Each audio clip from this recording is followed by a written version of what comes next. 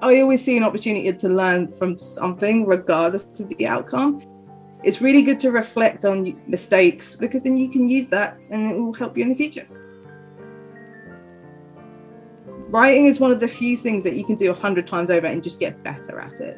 And that's what I did. I just kept writing and just kept doing it. And you kind of find your style and your grammar and how you structure stuff. Pulp came about as a community-driven thing too, but WotC have endorsed it as an official format in their eyes. So we had this call. He was like, I want to sort out like a committee, a council, a panel of format experts, people with good insight, people who have experiences, and we can look at curating the format. You're listening to Emma Partlow on Humans of Magic.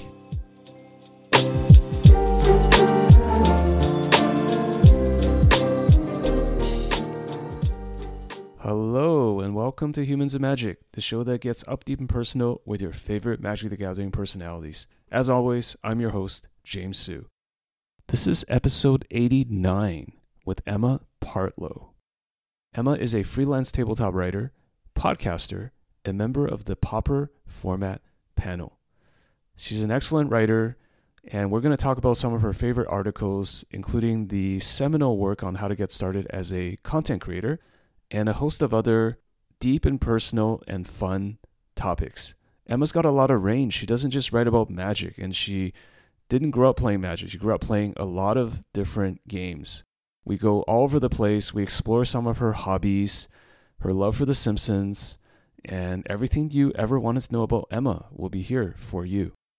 And of course, if you want to get an inside look into what goes on in the Pauper Format panel and how Emma was selected to be part of this prestigious group, if you're a Pauper player, you're looking to get into Pauper, this will also be the episode for you.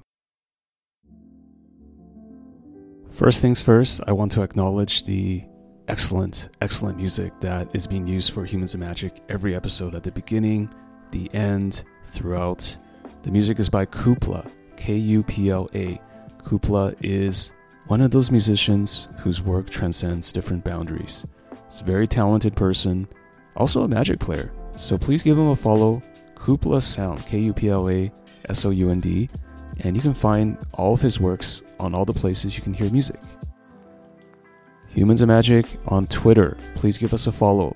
Humans of Magic, one word, Humans of Magic on Twitter.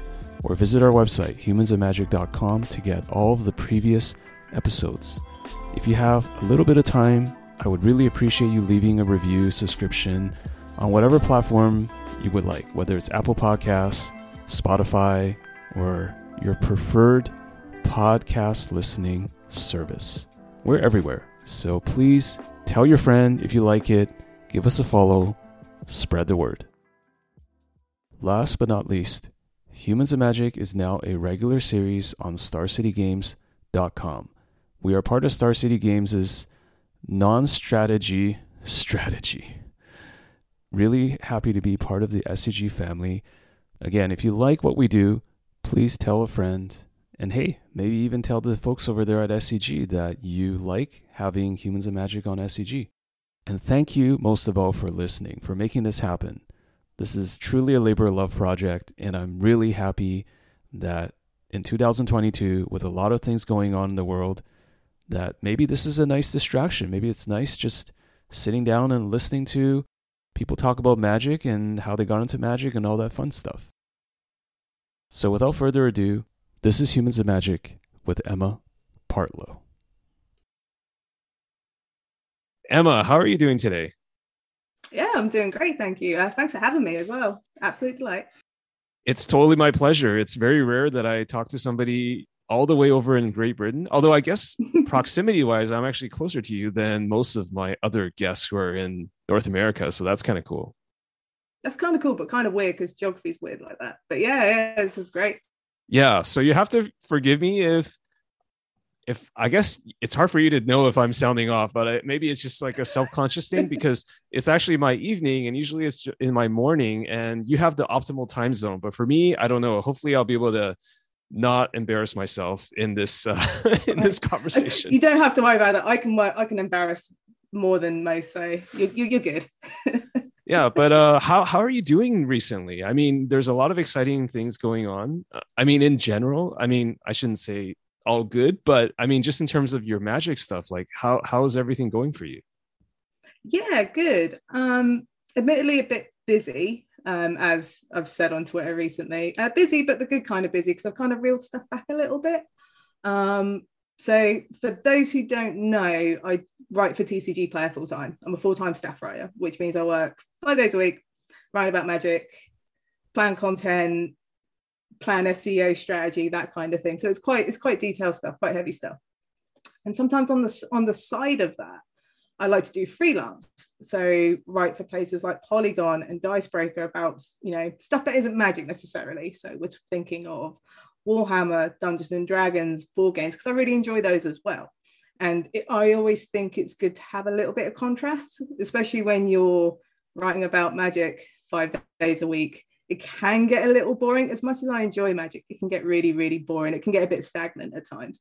So having this option to write about, let's say, Warhammer 40,000 is just a good way to give that contrast to keep things interesting. It just cycles in my brain quite nicely. And then there was a point where I kind of just took on too much. Also, side context, this is like my first full year doing freelance, like going into writing as a career, and having the financial support to do so. So I've been feeling a bit burnt out. Start of February, I just like going to cut all ties with like the additional freelance stuff and just go back into TCG Player, just focus on that a bit. And I've been feeling a lot better just since not having that pressure of constant deadlines, because freelance writing feels a lot like you have homework a lot, but you get paid for the homework. So it's a bit weird, right? But it just feels like you've got these constant assignments. And after a while, it's just like, yeah, I just kind of need a break. I don't want to end up hating the thing I actually really love doing, if that makes sense. And that line is really hard to balance at times.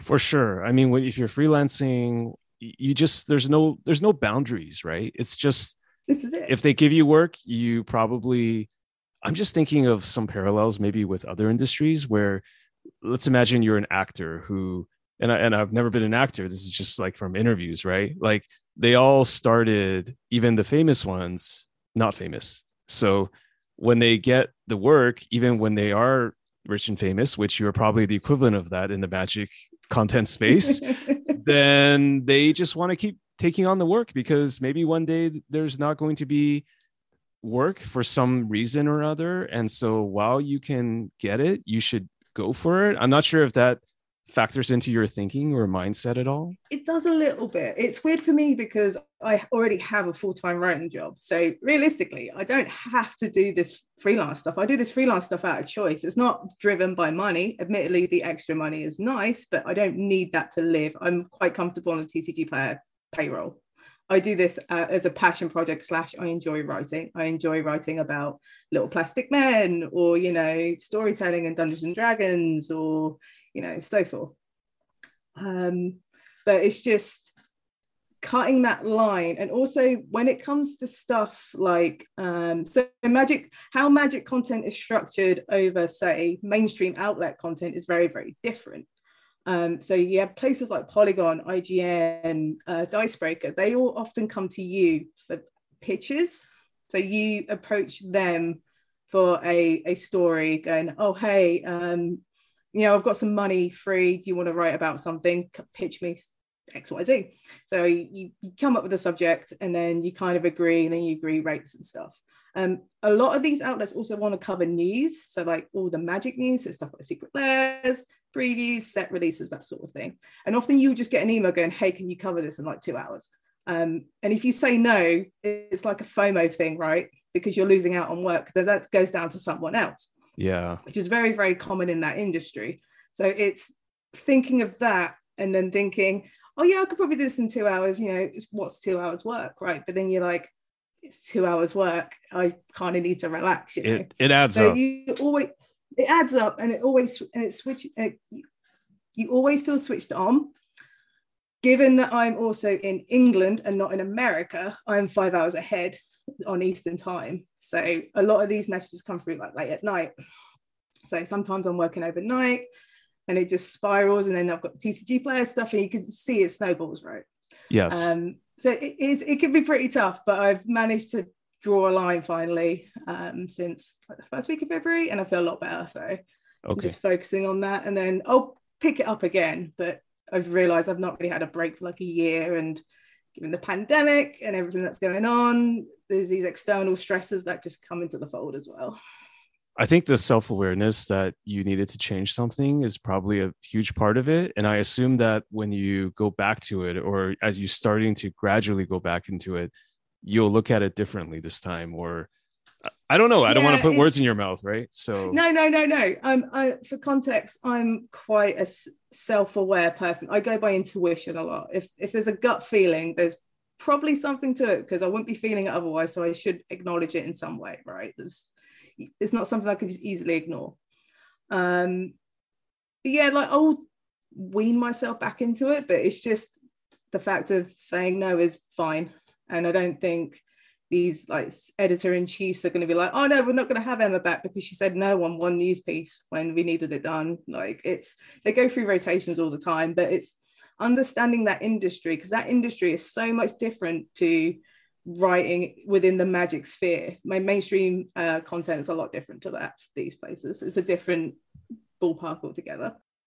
And that's what I love about your content, is having had a look at some of the things you're doing outside MTG, is that you really have a greater range. And my understanding of your background is that you didn't play Magic for 20 years. I'm not saying that like one has to play Magic for 20 years, but you're just a gamer, right? So can you tell me a bit about just starting from way back? Like maybe what are some of your formative gaming experiences? I guess we can have this as the icebreaker question, basically. Yeah, this works. So I've been a gamer since I was born, basically. So I have two older brothers who are 7 and 9 years older than me, who are also big gamers.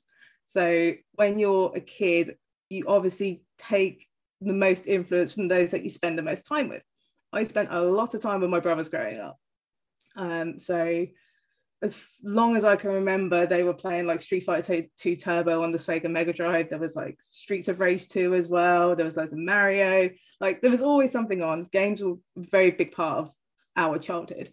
And from a family background, we were quite fortunate to have these things quite often. Like my dad worked a pretty comfortable job as an accountant, and my mum was just like stayed at home to look after us.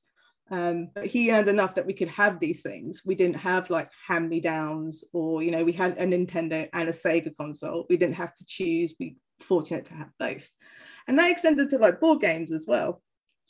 So one of my fondest memories is a conversation we had briefly about Hero Quest. That was one of the tabletop games that I first got into when I was like 4 or 5 years old. So me and my brothers would play that, and then my mum would be the games master, behind the big screen, being the big evil wizard that you had to beat in the dungeon.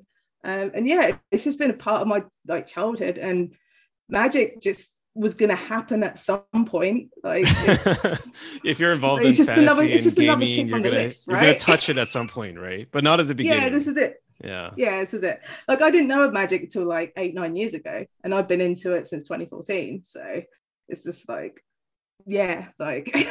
So give me a bit more background. Like where exactly did you grow up with your family together?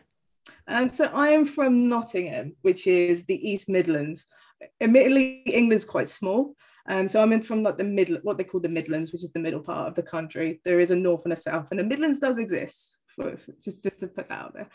So I'm from Nottingham. Nottingham is known. It's quite deep in history and folklore. So you may be familiar with Nottingham with like Robin Hood and like Sherwood Forest.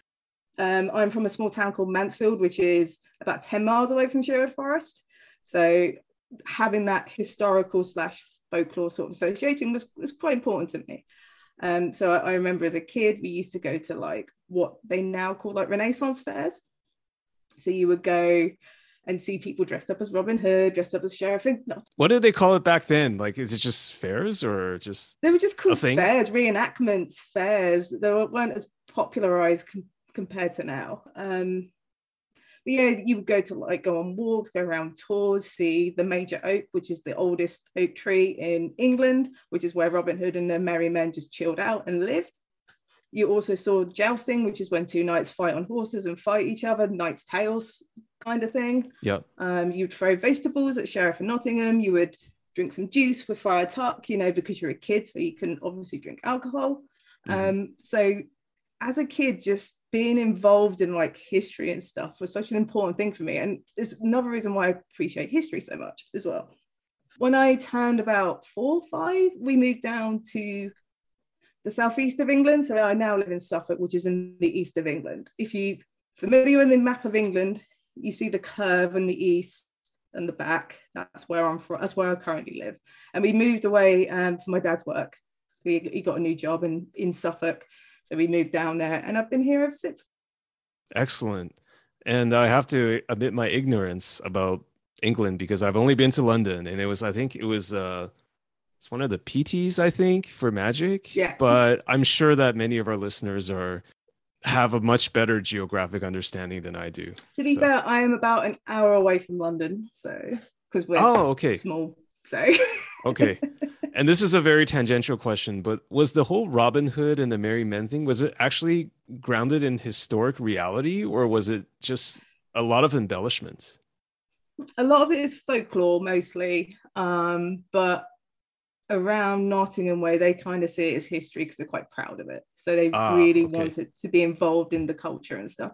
And when you go around Nottingham, you just see stuff everywhere. Like you see statues of Robin Hood. There is a town called Newark, which was once a castle.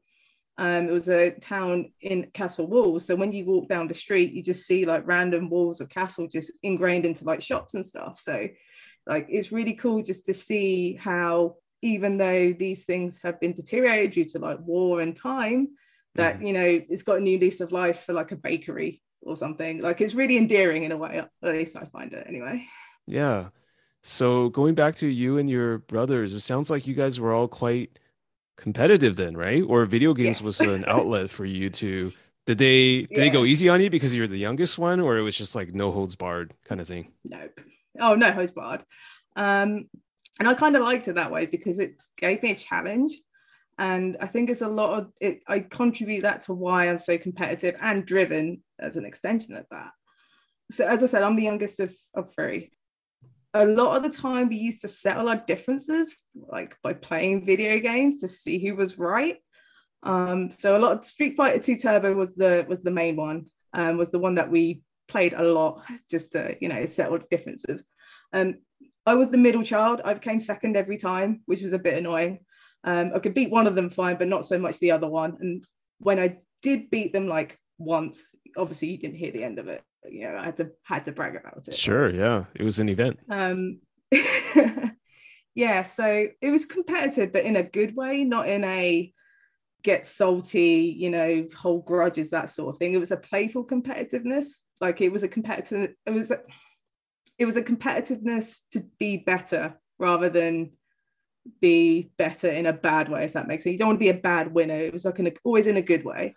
Yeah, it's the good competitive mindset, right? Because it's interesting that you mentioned this because I feel like, so I have one younger brother, I have one sibling, and we used to play Hero Quest, we used to play video games, and we were very competitive, and we were literally fighting each other as well, because that's just what you do when you're younger.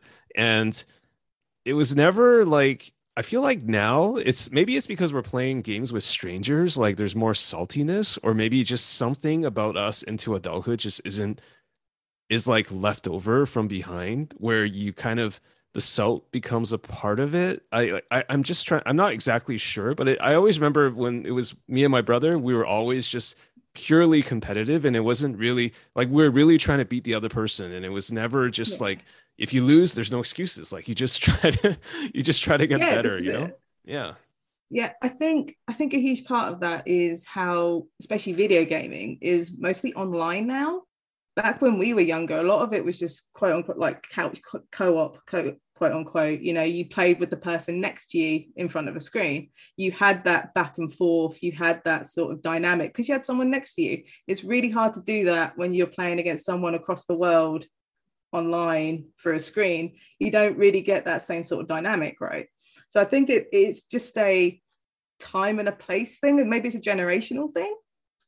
But I appreciate it. Like, I loved my childhood. I thought it was great fun. Also, we used to like watch wrestling till the early hours in the morning, do wrestling moves on each other and stuff as well. Like, I've had a very sort of, I hate using the term, but I can't think of a better way to put, like, a tomboy sort of upbringing, because I've been around, like, I grew up with my brothers, so yep. I used to be into wrestling. I was really into Star Wars, really into Ninja Turtles and Transformers and all that stuff, which as a girl back in the 90s, which was quite uncommon because obviously it was a lot different back then.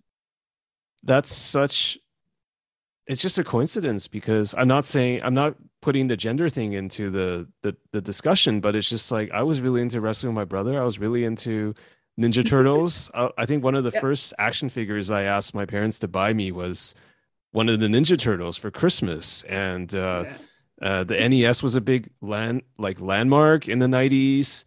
And I mean, it's I guess it's like what they say. It used to be more of a monoculture, right? Like there were just less things to be into. Now you could be into something that nobody has any idea what it is, but it has, like 20 million people that are into it, that sort of thing. Like magic, exactly. Kind of. Yeah. This is it. And the best thing about it, you can just ask someone about it, and then you find out about it just by being curious, and then that gets you into it as well. And that's just great. Like, having that conversation, even if you're not even into magic or intend to get into magic or don't even understand magic, you can just have this conversation and find out about it, and just find out what makes people really excited and what makes people really happy. And I get the whole Ninja Turtles as a toy thing, because I was really happy when I got a Transformer of Soundwave one Christmas, and it was like the best Christmas ever. Yes. It's my favorite Transformer. Very cool. So from gaming at a young age, like where did you go after that? Like, where did you go for your studies? Like, post-secondary, like, tell me a little bit about your journey, basically all the way through the young adulthood. In terms of education, I was like an average student. I got average grades. Like, I could have applied myself if I wanted to, but I was distracted from video Just not games. that interested? Yeah. Okay. I think it was that. And I think it was just the fact that the things I was learning didn't interest me. So why should I learn it? Yeah. And like a good example is, I mentioned history before. I'm really into history. I find it really fascinating. I'm from a place that's enriched in it, so it was obvious I was going to get into it. Also, my mum was really into history. She studied a lot of military history as a hobby. Mm-hmm. So we, like, when I was at school, we used to just have a lot of healthy conversations and debates about military history and stuff like that. So that was ingrained into me quite early on. So I really enjoyed history. In an educational standpoint, it wasn't as great, because you just learned the same stuff over and over. And once you are taught the same thing over and over again, it gets really boring. You lose your ability to engage because you've already heard it before. So a lot of the time I would just spend time just studying stuff on my own, like the stuff I wanted to learn. So I was like studying, but not to the curriculum in the, what I had to learn for tests, because I just didn't find it that interesting. So in secondary school, I was like an average student. I got into uni, got into college, no problem. For a degree, I did graphic design. So I did a lot of, so I was a major in graphic design with a minor in illustration, which I thought was quite fun. Completely tangent off the history stuff, which is quite funny. And I always kind of thought, I don't regret getting my degree or going to university, because I'm a big fan of seeing university as a skill thing rather than a career trajectory thing. Like, I go to uni to study graphic design to be a graphic designer, not because, cool, I can learn these sort of skills like creative skills and eye for detail and social skills, which often, is good for university. So after uni, I did a bit of graphic design. I worked for a tech company, did like web design, UI design, that sort of thing. I mean, I was okay at it. I was fine, but it didn't really excite me. And then that's when the writing started coming at one point as well, because I was just like, oh, magic's pretty cool. Start writing about that, and here I am, I guess. For some reason, I just guessed that incorrectly, obviously, that you studied writing or literature or something Nope. to that effect. But did you always enjoy the process of writing I even before enjoyed writing? I enjoyed English, and I enjoyed history.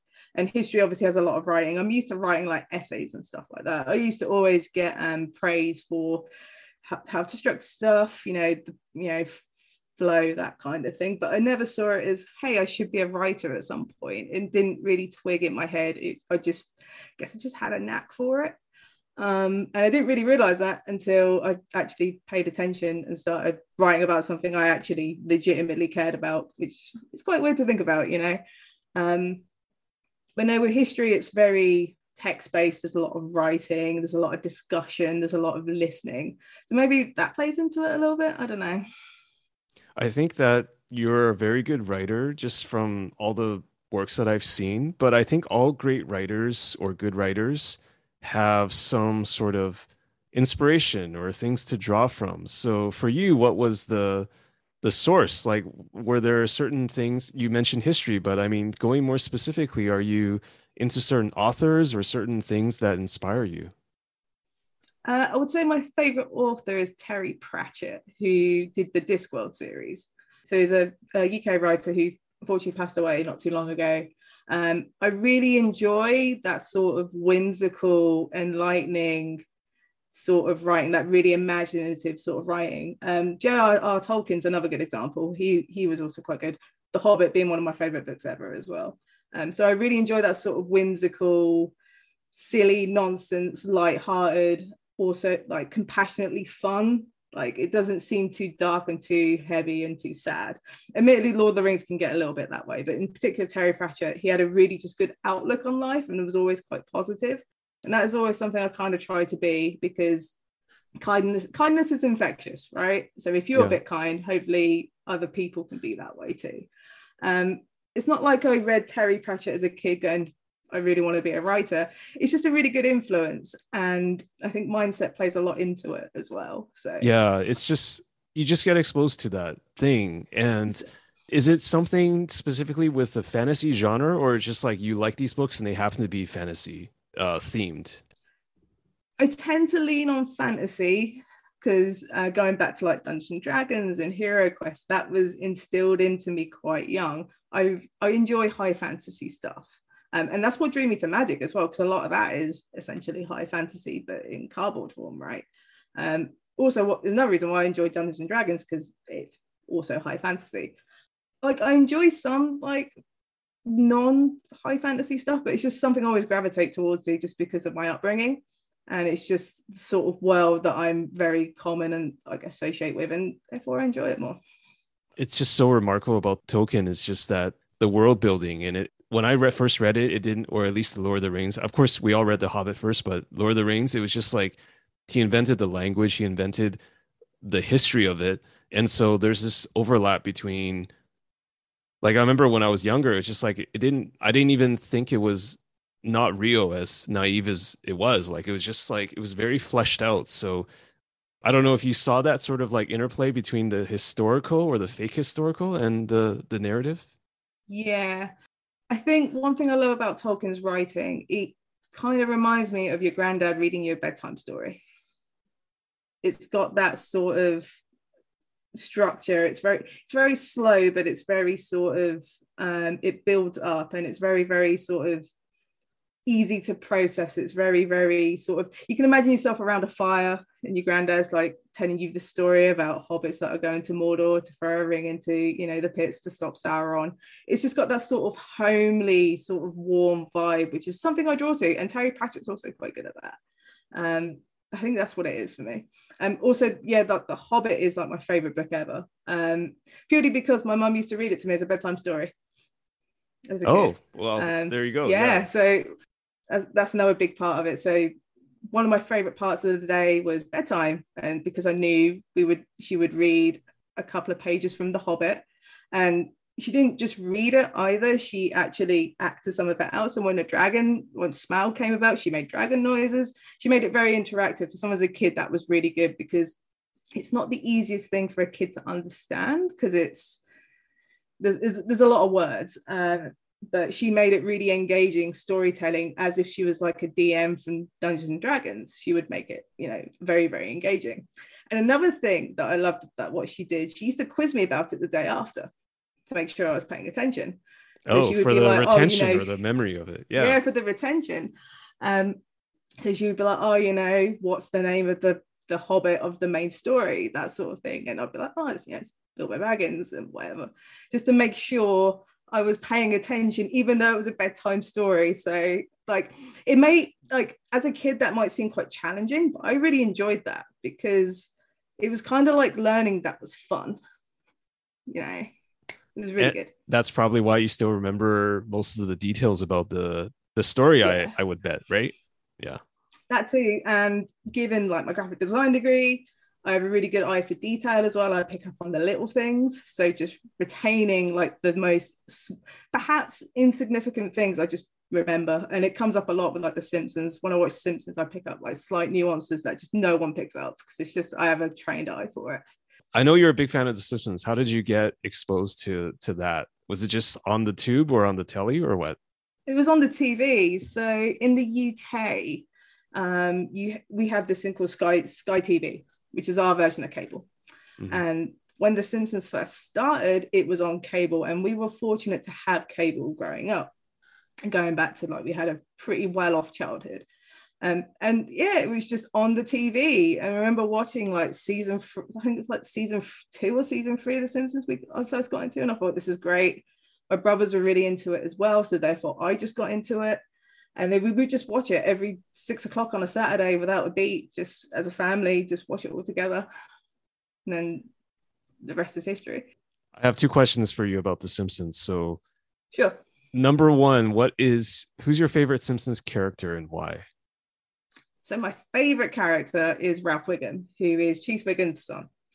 Not only is Ralph seemed to be a bit dense and a bit dumb, let's be honest. He doesn't come across as an intelligent guy. Let's be honest. But my favorite thing about Ralph is just how genuine he is about everything. It's very, very sort of unabashed. What you see is what you get with Ralph. And he's just trying his best. He's got the best intentions in the world. He just doesn't know how to communicate it, because he doesn't have those social skills, right? Mm-hmm. And if there's something I always try to be, is very unabashed in the things I enjoy, the things I talk about, because we should all be allowed to be comfortable in, mm-hmm. The things we like about. We should live in a world where we're not judged or pitied or anything like that, just for liking something and something that brings you joy. And Ralph just doesn't care. He's just himself. And I respect that. Just has that spirit. Yeah. Yeah. It's very genuine, which is good. Yeah. My other question was going to be, what's your favorite, maybe it's hard to have a favorite, but what's your favorite Simpsons episode? So my favorite Simpsons episode it's season 7, episode 7. It's called King Size. You're a real fan, because you know what season it is. I would just remember some episodes. I have no idea what season it is. You probably have rewatched it more than once or twice, right? Okay. So it's King Size Homer, and the episode itself is not that exciting. But if you were to look at a top 10 on a website that would rattle down the top 10 Simpsons episode, this would not be in here. It is about an episode where the context of the episode doesn't sound great, but it's when Homer just wants to work from home. He doesn't want to work in an office anymore. So he puts on loads of weight, and it's how he does it. I remember this, the obesity. Yeah, and he wears the muumuu. And it's just this story about him putting on loads of weight so he can work at home and be lazy. I don't know why I enjoy the episode so much. It's just really quotable, especially when Homer's at the computer and he orders a tab thinking it's a coffee, but it's not a coffee. It's a tab on a keyboard. Right. And it's just something really endearing about it. I just can't, it's just every time I watch it. It's the quintessential Homer Simpson episode, I suppose. Yeah. And I think the older I get, the more I associate with Homer as well. Just in general, how he thinks, how he feels, how he gets excited over like a trampoline. Just these little pockets of just excitement is just really, really relatable. The older, at least the older I get, anyway. I also never thought about this. Maybe it just came into my mind just now as you talked about this episode, and it came back into my memory that I didn't know I had. But I love how the episode also plays with this sort of convention, because Simpsons is a sitcom, right? So at the end of every episode, things are supposed to just revert back to the way it was. There's really no stakes, as it were. Like nobody dies, or at least I don't remember. maybe someone does. I don't know. There is one character, it's like one secondary character dies. I think it's like season 11 when Ned Flanders' wife Maud dies. Oh, that's right. Yeah. I think it was like season 10 or season 11 when she dies. And I remember when that happened at the time, everyone made like a huge deal out of it. Yeah. Also, I remember the Who Shot Mr. Burns when that was happening as well. Oh, yes, of course. Because that was the season. The first part was the season finale, and then the second part was the start of the next season. And everyone was just like, "Who shot Mr. Burns?" And obviously, like the internet was like around, but it wasn't around as it is now. Yeah. So it's just like people were taking bets on like who shot Mr. Burns and stuff like that. It was crazy, and no one had Maggie. Like she was like a 1 to 100 to be right. Right. You took a bet on that. Like, come on. That just blew my mind. And I guess there's always certain offshoots. I mean, okay, clearly you have proven me wrong. So, but I remember like there tended to be not that much of, like something actually happens and stays that way at the end of a particular episode, because I think the Halloween ones are a little bit of an exception because they're just meant to be sort of like Twilight Zone, like a parallel thing, right? Yeah. But I just remember like the Homer Simpson one, the obesity one, it was just like, is he gonna just lose all the weight and like just like go back to the way things were? I guess he did, obviously, but I thought it was really clever that it played with those sort of conventions, at least in my mind. It's just like I don't know, there's something genius about that for me. Yeah, it's clever, and because it makes the writing easy if you just segregate it per episode, right? Unless it's like a 2-parter or a 3-parter or whatever. One thing I do love is that they do reference older episodes, like have like slight Easter eggs that you see once in a while. Like in King Size Homer, there's a reference from a previous episode where Homer ate everything in the Flying Dutchman, which is the fish restaurant, and there's a little segue to that, and it's just funny just to pick up on these little tidbits, as a details person. I feel like I just need to watch The Simpsons again. Like I've missed out on all these details. Seasons 1 to 10, obviously. We don't go beyond. Don't 10, go. But... They jumped the shark after a 10. Is that what happened? Or so when Maud died, which I think is like it's either start of season 11 or the late season 10. I can't remember. But when she died, it felt like the dynamic shift in The Simpsons, because The Simpsons is not The Simpsons without the Flanders as a counterweight. Mm-hmm. And since Maud passed away, the Flanders weren't as important nor as complete. So that deteriorated the quality of The Simpsons at the same time. So I think for me, if someone said to me, "Oh, what was the point where The Simpsons started to deteriorate?" I would put that as a marker, just like when Maud died, things just didn't turn a bit south. I've been told like the later seasons, like the last few seasons, have been really, really good. But I'm a bit of a purist. I don't really want to watch the new stuff just because it might taint my appreciation of The Simpsons. It feels like a time capsule that I really have to look after. So I just keep to seasons 1 to 10, cherry pick like the Treehouse of Horrors beyond that, and that's it. Because it's such an important thing to me. So I don't really want to damage it. It's like a child. I totally get you. I totally get you. I without going too deep on that, there's other TV shows that I feel the same. It's like it's nice just to remember the good things, because that's what nostalgia is, right? Like you just pretend that the not so good things never existed. So I don't want to watch the later Simpsons and complain and get really spiteful. And I'm like, this show is not meant to bring that out of me. It's meant to make me happy, meant to make me laugh. So I'm going to keep to the stuff that does that and just happy place. Ignore the rest. Yeah. Sorry, I'm going to go close my door. 1 sec. Yeah, no worries.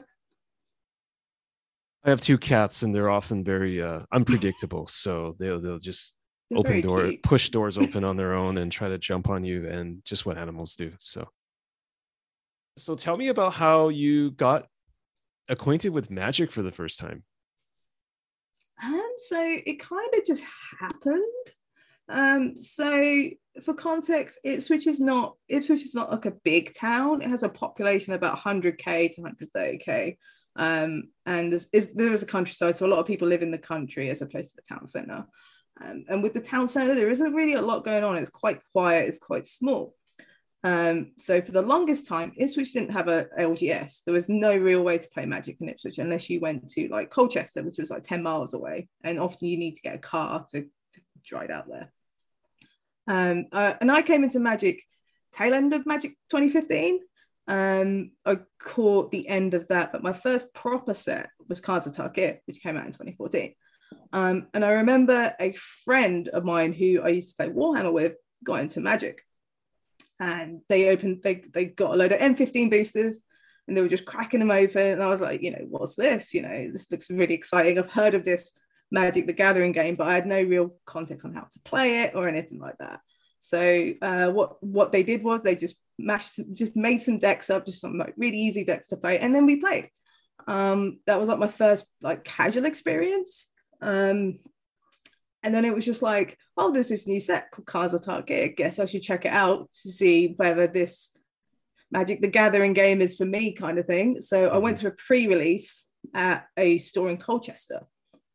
And, not quite sure, what really a pre-release is or, what I'm meant to be doing, but I turned up anyway. And I remember my promo being the Brutal Horde Chief because all the pre-release packs back then was seeded. So I picked the Mardu one. Because the Mardu one seemed like the easiest one because it was like aggressive matters. And because I'm new, I just wanted to turn stuff sideways. So I remember Brutal Horde Chief being my promo, which is one that has like extra attack triggers or something like that. Apparently it was really good. Like someone new to the game, I have no idea.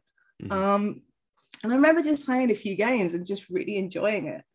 And the sticking point for me was when I had Pony Brat Brigade, which is like a 6-7 mana 2/2 goblin soldier, but you can morph it for like 5, and if you unmorph it, it makes 3/1/1 goblins when it's unmorphed. And for some reason, I just thought this was really, really cool, and I'm just like, man, this is great. This game just seems sweet. I just want to keep doing this all the time, and I just had a blast. And since then, I've been into it, and we're 8 years strong now, and it's now my career. So funny how that works. It worked out. So it sounds like from the beginning, like you were really attracted to the Magic mechanics, or because obviously you're not new to gaming, so I'm sure that the collectibles aspect, nor the collectibles aspect. So it's really like certain things about Magic itself, right? Yeah, it was. So I think in part it was the gathering bit, as in I got to talk to people about games and get to be really social about games, get to ask questions like, so how did you get into Magic, what's your favorite card, just to pull information just to get an idea of people. And I guess I used to play a lot of chess as well when I was a kid with my mum. She was a really good chess player, so we would play chess on and off. And Magic the Gathering is essentially chess with like dragons, let's be honest. Like it's a similar thing, right? Sure. So I think that played a little bit of it. So it's just like, this is like chess, but there's cardboard and there's dragons and there's goblins instead. And I think that just all came together. And I was like, yeah, this seems fun. Like, just give it a go. I tend to have a mindset of what's the worst that can happen if I try something. I either don't like it, cool, I can forget about it, I can do something else. Or I end up really liking this thing and I do it and it makes me happy. Process of elimination is quite important because knowing what you dislike is just as important as knowing what you do like, because then you can focus on the stuff that you like. And I don't think people do that enough because they're worried that they might not like it. And I'm like, that's a good thing. Just, you don't know until you try, right? You got nothing to lose, so just go for it, which is what happened with writing. And again, here I am, so I guess it's working out for me. No, I think you're totally right. I totally relate to that because I think people are also just afraid of looking silly. There's certain things, whether you call it fear of being silly or ego, like you don't want to necessarily make yourself uncomfortable sometimes. I think people don't like being wrong or admitting they've done something that's wrong or a waste of time, but it's all about outlook, right? Is it a waste of time if you know you found out it's not right for you? Surely it's a good thing, right? Because you're not spending more time on this thing that you may not like out of pride. You just like, you cut your losses and you just move on, right? I don't know. I think I always see an opportunity to learn from something, regardless of the outcome. If I lose a game of Magic, I'm like, cool, there is something to learn from this. Have I misplayed? Did my opponent misplay somewhere? Did I play the right land? That sort of thing. It's really good to reflect on, mistakes or something that didn't work out, because then you can use that and it will help you in the future. How did you, because I know you're writing your fair bit of strategic content as well. So how did you get more, how do I put it? How did you level up gradually as a Magic player over time? Like, was it just this play group? Did you start challenging yourself more in certain ways? Like, what was the process of that like? So for background, I've never been like a hugely competitive player. I always, the idea of the concept of it attracted me, I'll be honest.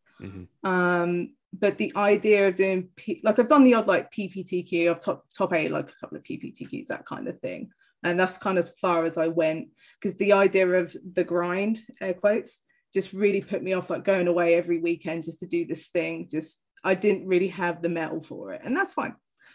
So a lot of my sort of success was at like game days, at like LGSs and stuff, and I just enjoyed playing Magic. I just wanted to play. Like, there was the LGS in Ipswich, which opened up around the time I got into Magic, which was a huge coincidence as well, because that helped cultivated my appreciation of the game. And I just used to just play like daily, like tournaments there, and occasionally like the odd GP as well, because Europe and the UK is a bit different to America. We're not gifted with like SCGs and GPs in like every state, for example. We would often get like 2-3 GPs a year, and that's it.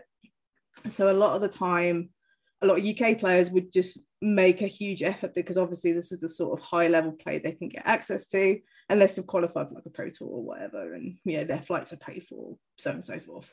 Like, I just enjoy playing Magic, and the competitiveness was there, but it wasn't the reason I did it, if that makes sense. I totally became good through playing and through enjoying. And I did flirt with the idea of going, man, do I try and, do I try and go to a pro tour or whatever? And it's like, probably, I think if I got into Magic 2 to 3 years sooner, probably, I think I was at the point where pro play was on the decline, the introduction of Arena and stuff. So I think I made the right call and just went, I'm just going to stick to like local events and stuff and play GPs and stuff like that. Like, that's my sort of where I'm at. Like, the enjoyment side of it is much more important than the competitive side. Don't get me wrong, I'll play to win, because that's the whole point of it, right? But I'm not like, I need to win every game. I need to be like hyper focused and read all this stuff. I'm just going to have fun.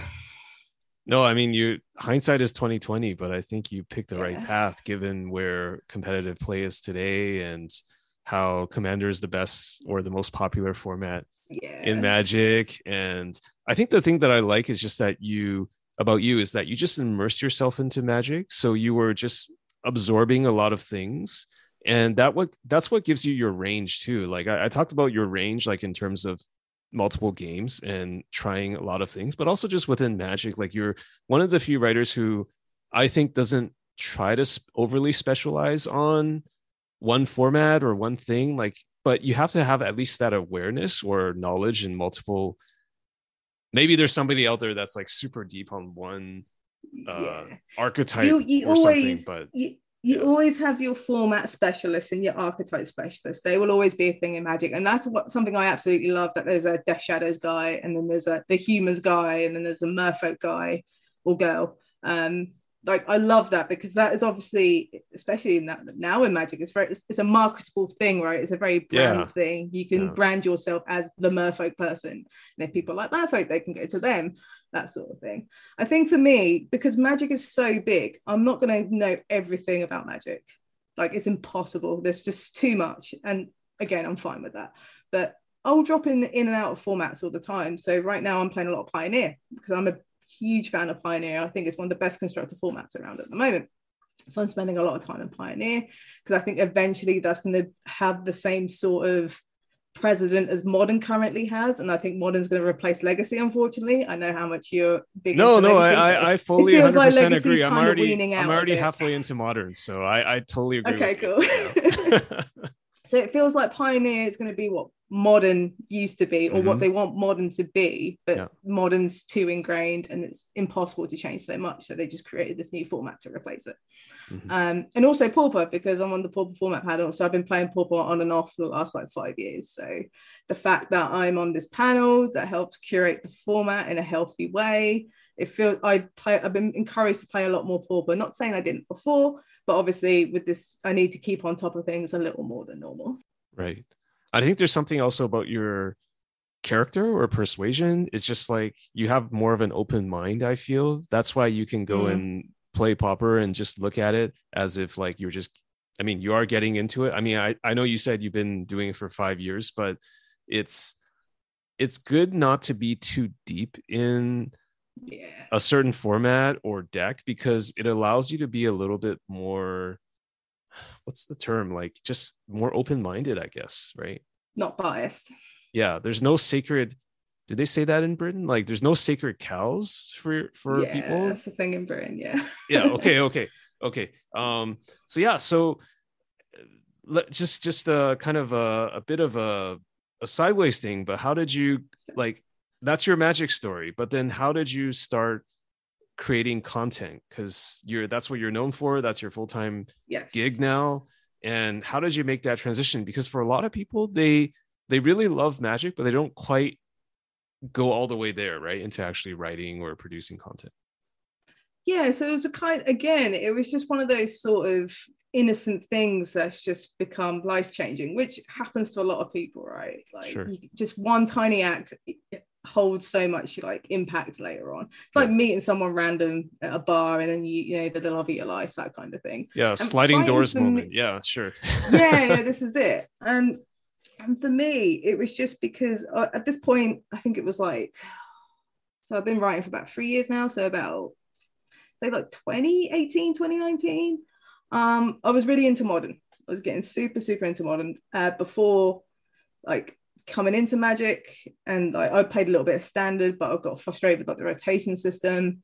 Kaladesh, Battle for Zendikar standard kind of left me a bit out of it because that standard wasn't particularly enjoyable for me. So I saw this format called Modern and I was like, oh great, this seems really, really cool. I came into it just after Splinter Twin got banned, which I think was quite fortunate, because I think if I got into it sooner, I would have just not returned, because it just seemed that period of Modern wasn't too great. And so I think I timed that quite well. And I just remember playing a lot of Modern. I was playing a lot of Tron at this point as well, because I do enjoy playing Tron. Not that it's good at the moment, but it's one of the decks that I just go back to once in a while because it's just often fine.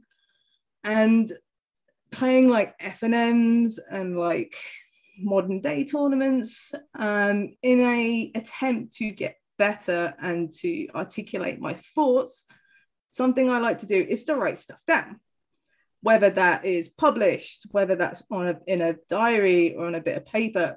I just appreciate the exercise of taking something out of my brain and just writing it down and having proof that it's there. It's just something I can forget about. I've put it from one place to another, basically. And I did this with tournament reports. I just whipped up some very sort of loose, nothing like clean, tidy, published, not the stuff that you see in my work now. It was very, very rough. And it was just more like sideboard guides. You know, how do I do an FNM? What did I do right? What did I do wrong? What sort of cards I want to try out next week against certain matchups, that kind of thing. And I would just write this down in like a Google Doc or on a notepad. And I was like, what if I put this on a blog, just on like a private blog? You know, it's a clear way for me to collate all my information and all my thoughts into one place.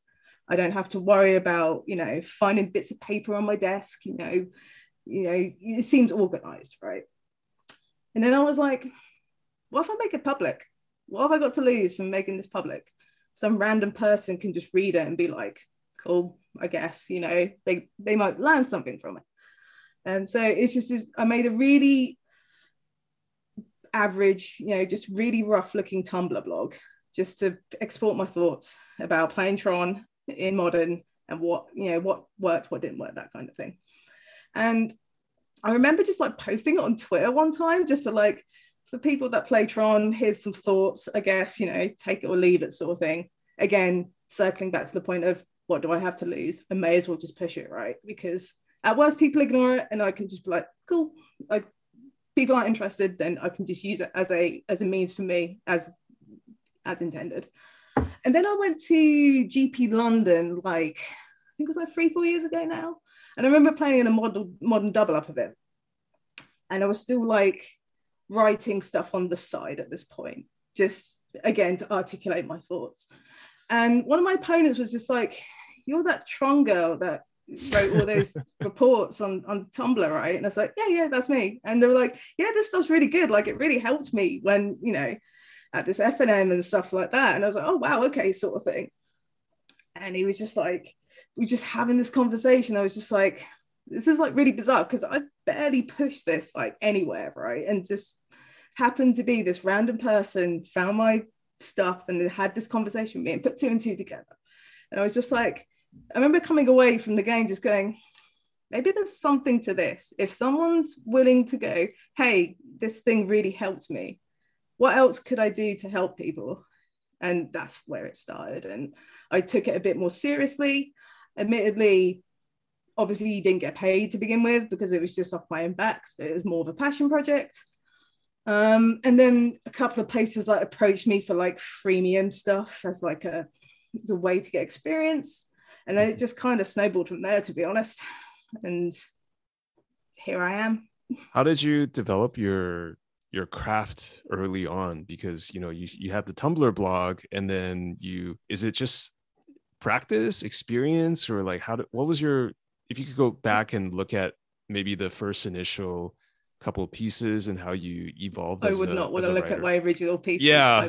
Well, they also say you should be embarrassed by, if you're not embarrassed by something you did 5 years ago, 10 years ago, you're probably not trying hard enough. So, I mean, that's probably part of it, right? So that too. And I think like part of me is like, I don't want to look at it, but then there's a part of me that does, because then I'm like, I can use that as a baseline of growth.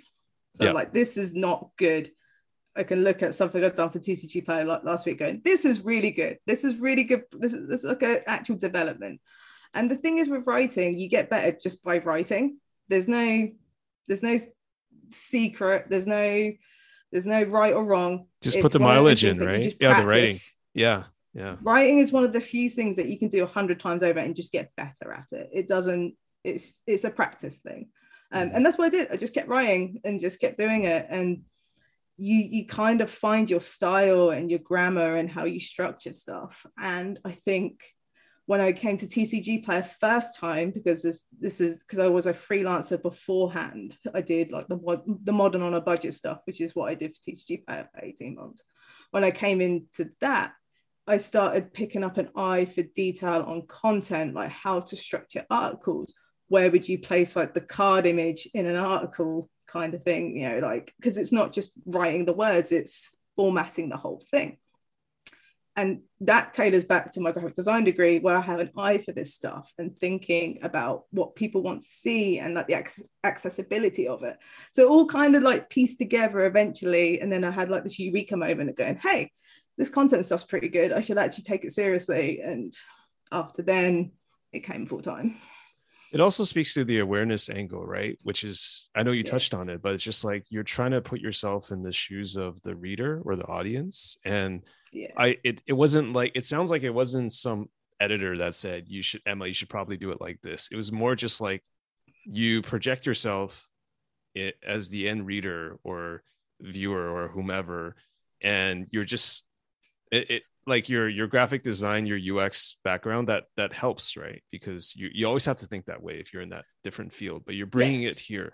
So yes, like accessibility is a big thing, and I don't think people quite understand that. It's like, it's all right using this sort of flashy, fancy language in writing, great, but who's going to read your stuff? Is anyone going to understand it? Like, it depends on the context, right? Like in Magic, you probably don't want that, right? In like creative writing, great, awesome, that probably makes more sense because there's a lot more world building involved. But when I'm talking about what's side out against Eldrazi Tron, probably, you know, it needs to be a lot more clear cut, right? Absolutely. It's finding language is hard, and it took me a long time to start writing in a way that everyone could understand. And that is the huge difference from writing from, going from in-franchise Magic content to stuff like Polygon and your IGNs, because not everyone knows what mid-range is. So you need to explain that in a way they understand, because their audience is super casual, like hyper casual, like kitchen table. I play once a year kind of casual. Right. It's not like your FNMs and your Pro Tour. The people that are not on MTG Twitter and MTG subreddit. This is it. Yeah. I remember when I did my first article for Polygon, it was about Strixhaven. Yep. There was it was like the previews that are coming through for Strixhaven, and they wanted me to cover it, and it was really exciting because Polygon are a huge place. It was a nice validation of my skills. Mm-hmm. Mainstream outlets were starting to pick up Magic since Arena came to mobile, so it was nice to be caught in that sort of bubble as well. And I remember sending off the first draft to Charlie, who's the tabletop editor for Polygon. And I was like, and I wrote about Sedgemoor Witch, which is one of my favorite class for Strixhaven. It's the Magecraft make a token. And I talked about like mid-range and stuff like that in the article. And he just left a comment, highlighted it. And he was like, yeah, people are not going to know what mid-range means. You need to reword this in a way. And it's like, okay, got it. I understand Polygon's audience. Like, they're not going to know what mid-range is. So I need to find another word to translate this so they understand it. And that can be difficult at times. But it's funny you bring that up, because I think mid-range and tempo are the concepts that Magic players all claim to understand too. But if you ask them to explain it, it's kind of like the old phrasing, like, you know it when you see it, but it's also hard to describe. So it's I guess as a writer, sometimes you just can't assume they know anything, and you just have to break it down and make it simple, which is hard in its own right. I think with tempo, you can ask 50 people what tempo means and you get 50 different answers. Yeah. And it's just like, you can't really use that in a article, right? Because everyone has a different meaning for the word. So you need to find something else that's a lot more broader to understand, like to make sense of it, right? I've been trying to remove stuff like tempo and mid-range from my sort of vocab, just because I've been used to writing for mainstream outlets now, so I just know that stuff's not gonna track. So when I write for TCG Player, it's a lot more easier to read, which is good because it means more people read it, more people hopefully buy cards, blah blah blah blah blah. You don't want people to come across as an idiot when they read your stuff. You want them on board. You want them to understand it, right? You want them to get into the game. So what's the point using this fancy lucrative language? Because it just leaves them confused, and no one wants to come away confused, right? Like, that's not a great feeling. Which is why I think even for prose or fiction, like, you should try to write, it's preference obviously, but I like writers that write simply. I mean, classic examples being somebody like Dickens or Austen. It's just like, you can read it now, and I'm not trying to make any comps to Shakespeare or something like that, but it's just like, you can just read it in plain language today, and you just don't have to work super hard, but you're getting a really good story or the content. And there's nothing wrong with that, because I think it's really hard actually to make things simple, and people don't appreciate that enough, I guess. Especially when Magic is one of the most complicated games ever as well. You've got that to work with. Like, the design of the game is not easy, let's be honest. There's lots going on, so trying to pass that into a language that a lot of people can understand is quite difficult. But I also appreciate the challenge of it, because, you know, me being competitive with my childhood, if I see a challenge, I will go at it, you know, best I can, and just find it as an opportunity to learn something. Even if I failed the challenge or it was successful, there's something to learn from it. For sure. And I also want to just talk briefly about, or ask you briefly about, I think one of the more seminal series of articles that you've done, and I guess you could say there's a couple, but the one that I really connected with was the sort of like how to get started as a content creator in Magic, and how to, like, basically a toolbox. I felt like it was a really good multi-part series on. So can you, maybe for those who are not so familiar with it, I definitely want to link to it as well, but sure, can you tell me a bit about that, and maybe how it started, and just that whole process and what it is? So this was like I think it was like my first month when I was a freelancer at TCG Player. So I was relatively new. I was still finding my feet as a writer, like finding my form, finding my style, that kind of thing. And I was just looking back on like me writing rough Tumblr blogs about Tron, you know, to where I was at this point. I was like, wouldn't it be really good if there was like a point of reference or a hub for people to work from if they want to get into writing?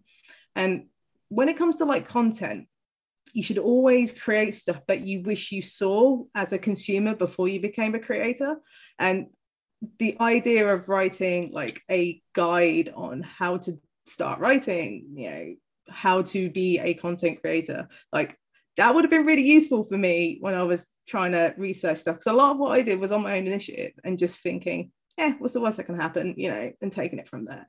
Like I can just imagine like people finding this really helpful. For context, I'm quite a compassionate person. I like helping people as much as possible. I like motivating people, supporting people, that kind of thing. And I think this was my way of giving something back for people to reference, just to help out. And if it helps out one person, then it's done its job, right? And yeah, that's where it kind of started. And I didn't intend it to be a series. It was like a one-off just to start off with, just because it was in my head. I was like, I'm just going to write this out and just see if TCG Player wants it.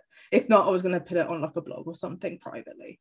But Peter, the TCG Player editor, was like, yeah, this is great. This is like, I know it's Magic adjacent, and it's really weird because obviously they're a card retailer. So them pushing this may seem a bit weird, but they were super on board with it, which was really cool because TCG Player's platform is massive.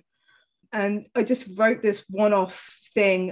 As I said, didn't intend it to be a series. I threw it on Twitter, and then everyone loved it. Everyone thought it was great. There was a lot of good information, a lot of good tools, you know, how to not get worked up on like small details. Just write, figure out what you like, and then just write about it. Don't complicate it.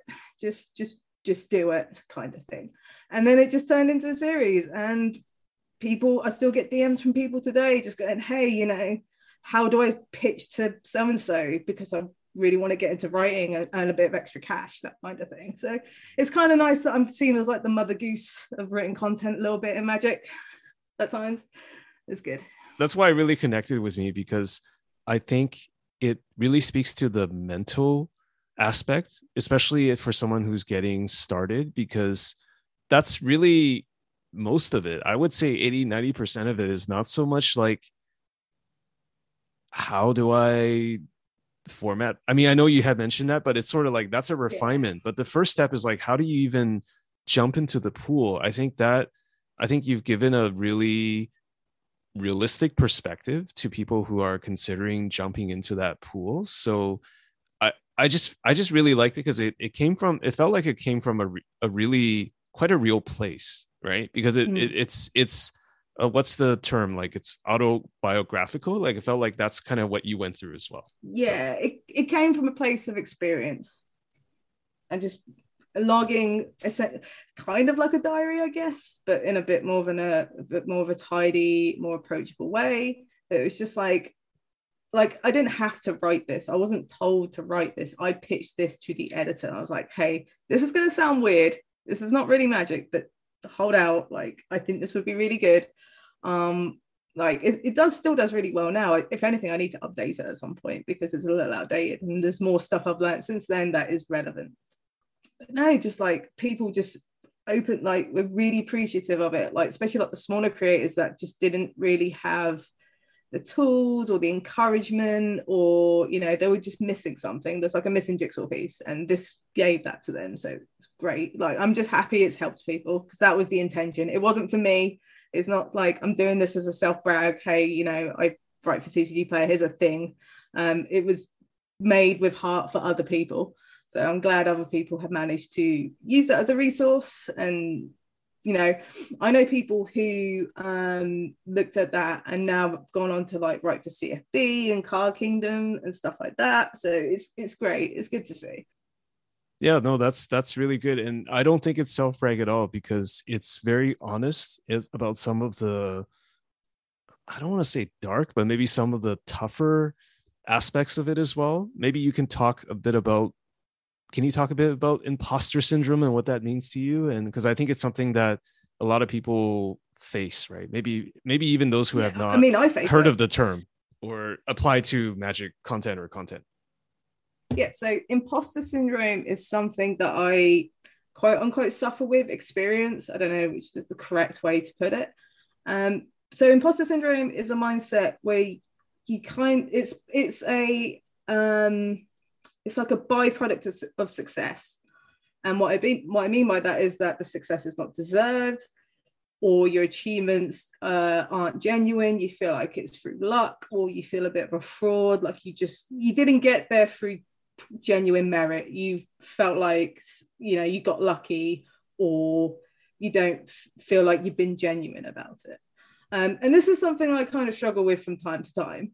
And I also wrote a piece about imposter syndrome for TCG Player as well, which is probably one of my best articles I think I've ever written, because one of your favorites, right? Yeah, one of my favorites for sure, because it's, again, like, TCG Player didn't have to say yes to this. They like, no, this is a terrible idea, this is not going to sell us cards, but they kind of understood that, this stuff is really difficult, and it's good to normalize the conversation that it's okay to be, it's okay to not be okay. And with imposter syndrome, as I said, it comes from a place of success. You don't get it if you're not successful in some way. It doesn't exist. And that is the way to look at it. So a weird sort of 4D chess galaxy brain way of it is like, I have imposter syndrome, but it means I'm good enough to get it, in a weird way, if that makes sense. So it's trying to flip that sort of crisis into a compliment. I know that I'm probably not using the right wording here, but you get what I mean, right? Yes, it's sort of like just turning the positivity into negativity at a super, super high level, I guess. Yeah, this is it. And when you're successful in something, it's easier to be even more successful, because you just use that as a stepping stone. You don't start from the bottom again. You just build up on it, right? And sometimes it can snowball. It snowballed for me when I started running for TCG Player, and then I got this stuff from, I worked for a company called Gfinity for a while, that I ran their Magic site for a while, and then, wrote for Polygon and Icebreaker and IGN, and then this just all happened at once, sort of thing. And it's so easy for success to snowball if you're already successful. But like, I still struggle with it. I'm not 100%, I'm going to have moments where I just don't think I'm good enough. Like, it's better than it used to be a couple of years ago, because a couple of years ago, it stopped me from writing, like, full stop. Like, it's just like, I was like, I'm not good enough for this. Why should I bother, kind of thing. Was there something that sparked it, or was it just you looking at yourself, or was it the community, or it was like a confluence of things? It's a bit of everything. I think for me, when I felt like that, I was just like, this is not right. This is not who I want to be. So I need to do something about it. I saw a therapist for a little bit about it. And it's weird, because imposter syndrome is not considered as like an official sort of mental illness sort of condition. It's a thing that exists, but it's not clinically like endorsed. Mm-hmm. But the fact is, you felt uneasy about yourself in some ways. So yeah. So getting that sort of support is really difficult, because psychiatrists, it's not an official thing, if that makes sense. It's really weird. So I remember seeing someone about it. I remember picking up a really good book about it as well, which talks about imposter syndrome, and just talking about it, normalizing it. One thing I picked up from the book I read was giving the imposter syndrome an identity, like humanizing it to the point where it's not scary anymore. You're bringing it down to your level. And that's what I did. It's just like, it's not this big scary thing. You give it a name, give it like an image in your head, and it's a lot easier to process. And I'm still going to have flashes of it. That's fine. But it's just the intensity of it and the quantity of it. Like, I still get it, but it's nowhere near as bad as it used to be. Like, it's more manageable, I guess. Like, I know it's going to exist. It's just knowing what to do when it happens. Did you feel that any of that before you did content? Has it ever come up for you before? Not really, but then the sort of jobs I had before, like, they were good jobs, don't get me wrong. And they weren't like career progressing jobs, like, not like promotion stuff, but I was happy where I was at, 9 to 5, doing design, whatever. But this is the first like job career that I've had like an incredible trajectory, because it's creative and it's an open field, and there's a lot of things that could like change. There's a lot of moving pieces. It's not a 9 to 5. I do my 5 days a week and then go home and do nothing on the weekends. It's like there's a lot of different things, and yeah, it's just odd because obviously I came into this as a quote unquote hobby, and like as a hobby and just doing it because I enjoyed it, and now it's my job and I get paid good money to do it, sort of thing. It's just like it's a different baseline for success than it would be in like a 9 to 5. It's not like a promotion, is it? It's just like, hey, I get to write for this, for like say IGN, who are massive, and it's like, oh hey, this thing's happened, and it's just like and a lot can happen at once because content, there's a lot that can happen, there's a lot that can go on. There's a lot of people that want to talk to you and collaborate with you, so there's a lot of moving pieces. Yeah, I think it's like you're defining, maybe in different careers, it's like there's a box and you're trying to figure out like, how do I stay in that box or go outside the box? But in something like freelancing or creative work, or content work, it's just, there really is no box anymore, or you're just completely defining what it is. Like you can go find the second box, which is like with IGN, you can find the third box, you can decide to do a totally different game. So it's like there's no longer, it's almost like the axes don't even exist, because it is, and which is your earlier point about how you could get burnout because there's no boundaries in a way, right? For me, I'm self-employed, so I can take time off whenever I want. I don't get paid for that time off because it's a lot different from being employed to be self-employed. I don't get paid holiday because I just have a freelancer contract with TCG Player and these other places. They're all like one-off pieces. So you kind of have to look after yourself a little bit, which is weird because you kind of lose track of that because you're like, oh, I'm at home, I'm at my computer. Yes, I can do work for a few hours, why not, sort of thing, and not really think about it, but you're working and you're using that mental resource and that energy, right? And then you're like, gee, why am I burnt out? I wonder why, sort of thing. So I've been, and another reason is I've been reading that back as well, and I've been feeling a lot better since, because I've just got this TCG Player thing. Fortunately, all the other editors for like Polygon and Dicebreaker, they've been really cool, they're really supportive. They get the industry is really tough, there's a lot going on. There's a high expectation to turn over work really quickly, and if you don't decide to do the work, they'll get someone else in instead, so you get this little bit of FOMO, even though it isn't, but it kind of feels that way. And it's just knowing when to slam the brakes, and it's really hard when you work for yourself because there's no one there to tell you to slam the brakes, if that makes sense. So you have to be extra like self-aware. Absolutely. And so this is actually one of the community questions, right? I think it's a good time to ask it. So are you better these days, like from when you first tweeted about what you were going through? Like, have you found the right balance? I feel better because in my head, so I'm a massive overthinker as well. I think about a lot of things that perhaps doesn't matter, but it just helps me process it easier. It's probably one of the reasons I'm good at Magic. So I think of all the lines, I think of all the outcomes, that kind of thing. And I'm feeling a lot better because I can just shut off the extra freelance stuff. I can just pop it in the back of my head. It doesn't matter. And with that, it just frees up more bandwidth to do the stuff I want to do. So, play more Magic. I don't, because Magic is like a full-time thing. It's now my job and not a hobby. So finding that enjoyment to play Magic has been difficult because obviously the lines are blurred. So I've been playing a little bit more Magic, which is nice. And I've been playing some Warhammer in my spare time, which I find quite relaxing, and just catching up on sleep and, all these kind of things. And it's just nice to like relax. And it's just good to not do work sometimes. Like, even though I'm still doing stuff for TCG Player, like I feel like I've got a lot more freedom, a lot more bandwidth, and that's important. Considering I think my bandwidth's been more narrow recently with the pandemic and lockdowns and stuff like that. That's been eating away. It's been eating away for all of us. Mm-hmm. And I just don't think I took that as seriously because I was working from home anyway during all of this. So I didn't need to go outside and see people and whatever. And maybe that compounded my mood because I couldn't go out and see friends or whatever. So how do you balance that? It sounds like you're doing much better in terms of balancing, but in general, how You know, it's like what they say, like if you work at McDonald's, you don't ever want to have a Big Mac again. So Yeah. if you're so close to the strategic side of, or just all sides of Magic as a content creator, can you still enjoy the game, or do you have to Oh yeah. challenge yourself? I don't force it. If I feel like playing Magic, I will go out and play Magic. But I'm not like I need to play Magic because it's my job. Like I can still do my job without playing a game of Magic. But Sure. that's not it for me.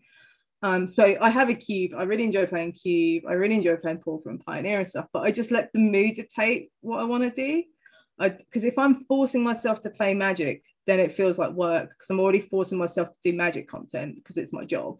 And you see what I mean? So I just kind of go, you know what? I could go for a cube draft tonight. You know, fire up the cube on Modo, whatever, have to play. Or you know, there's Pauper. Like my LGS does a Pauper night every Thursday. I'll go and play Pauper. You know, see some people. You know, I have like a dozen decks, so I just bring them all down so everyone can just like play Pauper or whatever. So it's just I tend to go by mood because I think it's really important just to not make it seem forced because there is an aspect that's already forced and I just want to cultivate that and preserve it as best as possible. It sounds like you're doing it for the right reasons, and which is Yeah. primarily enjoyment, and you're not like thinking about everything as like quote unquote research for some piece Yeah, that I you're don't doing, right? I don't want to go to um play Pauper, for example, and think Pauper format panel stuff and like, oh gee, like this card's a problem, whatever. I just want to play Magic. It's just Yeah. like in the loosest sense, I just want to have some fun. Like my work hat is off. I tend to analogize things in like in a hat form. So if my content's hat off, then I'm just gonna here to have fun. Like Yeah. I need to relax one way or another. And it's like GPs, like I imagine if like Grand Prix, Magic Fest, etc. ever came back, that would be the same. I would just practice for like a 2 day event and then just have fun. Like I Mhm. wouldn't see it as work. I wouldn't write about it afterwards like I did way back when. I would just see it as a vessel of enjoyment. Good. So that takes me because you mentioned it a couple of times. Maybe listeners will be disappointed because I haven't asked you the question yet, but I need to ask you. The Pauper, your involvement in Pauper and the panel. Yeah. Tell me how you got into it and what it's been like so far. Just give us the I can't say inside baseball. That's like too much of an American thing, but give us the 101 on what it's like to be an insider. Yeah.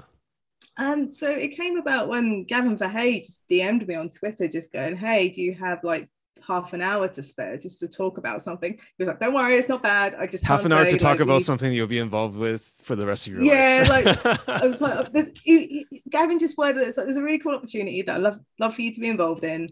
Take half an hour of your time, no problem. And I was like, yeah, sure, whatever. It's like it doesn't. He's like, don't worry, it's not bad. You haven't done anything wrong. And I'm like, thank God. And I'll be worried if you were messaging me of all people. So we had like a chat on Discord because I know Gavin fairly well anyway. We're relatively good friends. We talk a lot on like Facebook and stuff. And he was just like, I'm looking to start a panel for Pauper because it's clear the format needs a lot of attention. And whether WotC want to give the bandwidth or don't want to, that doesn't matter. What was important that Pauper needed some attention, and they couldn't supply the bandwidth for whatever reason. So Gavin and I believe Aaron Forsyth had like this idea to create a Pauper format panel in a similar vein to the Commander Advisory Group and the Rules Committee, because that seems quite popular, even though it's like not a quote unquote endorsed WotC format, if you know what I mean. It's like a community driven thing. Pauper came about as a community driven thing too, but WotC have endorsed it as an official format. Yeah, so the commander, but it doesn't mean that being grassroots doesn't it's still huge, so still growing. This is it. And there's been a lot of issues with Pauper with like design of cards and how long it's taken for WotC to like remove these cards from the format. There's been like a lack of care, and Pauper is a very, very committed format. There's a lot of committed players because it's so cheap and so accessible. There's so many people that play it, and they really, really care about the format. And they were getting really frustrated that their favorite format was kind of falling on the wayside. Mm-hmm. So Gavin and Aaron Forsyth were like, we need to sort this. Like, we don't want to see this format like kind of just die. And Gavin has a particular affinity towards Pauper as well because he plays a lot of it. So he was really determined to get something sorted. So we had this call. He was like, I want to sort out like a committee, a council, a panel of format experts, people with good insight, people who have experiences, and we can look at curating the format, like looking at cards to ban, unban, just look at like data, just to see how the format's doing. And Gavin really wanted me to be a part of it. And I was just like, yeah, this sounds great. Like, I'm in, sort of thing. Because I love having these discussions about meta games and ecosystems of formats. I see it as a bit like an ecosystem. Like, you've got this food chain thing going on. That's how I see it.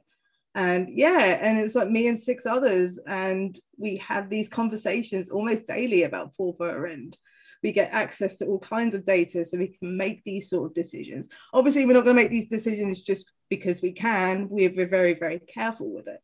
And I think the one thing I love about the Pauper format panel is that it's global.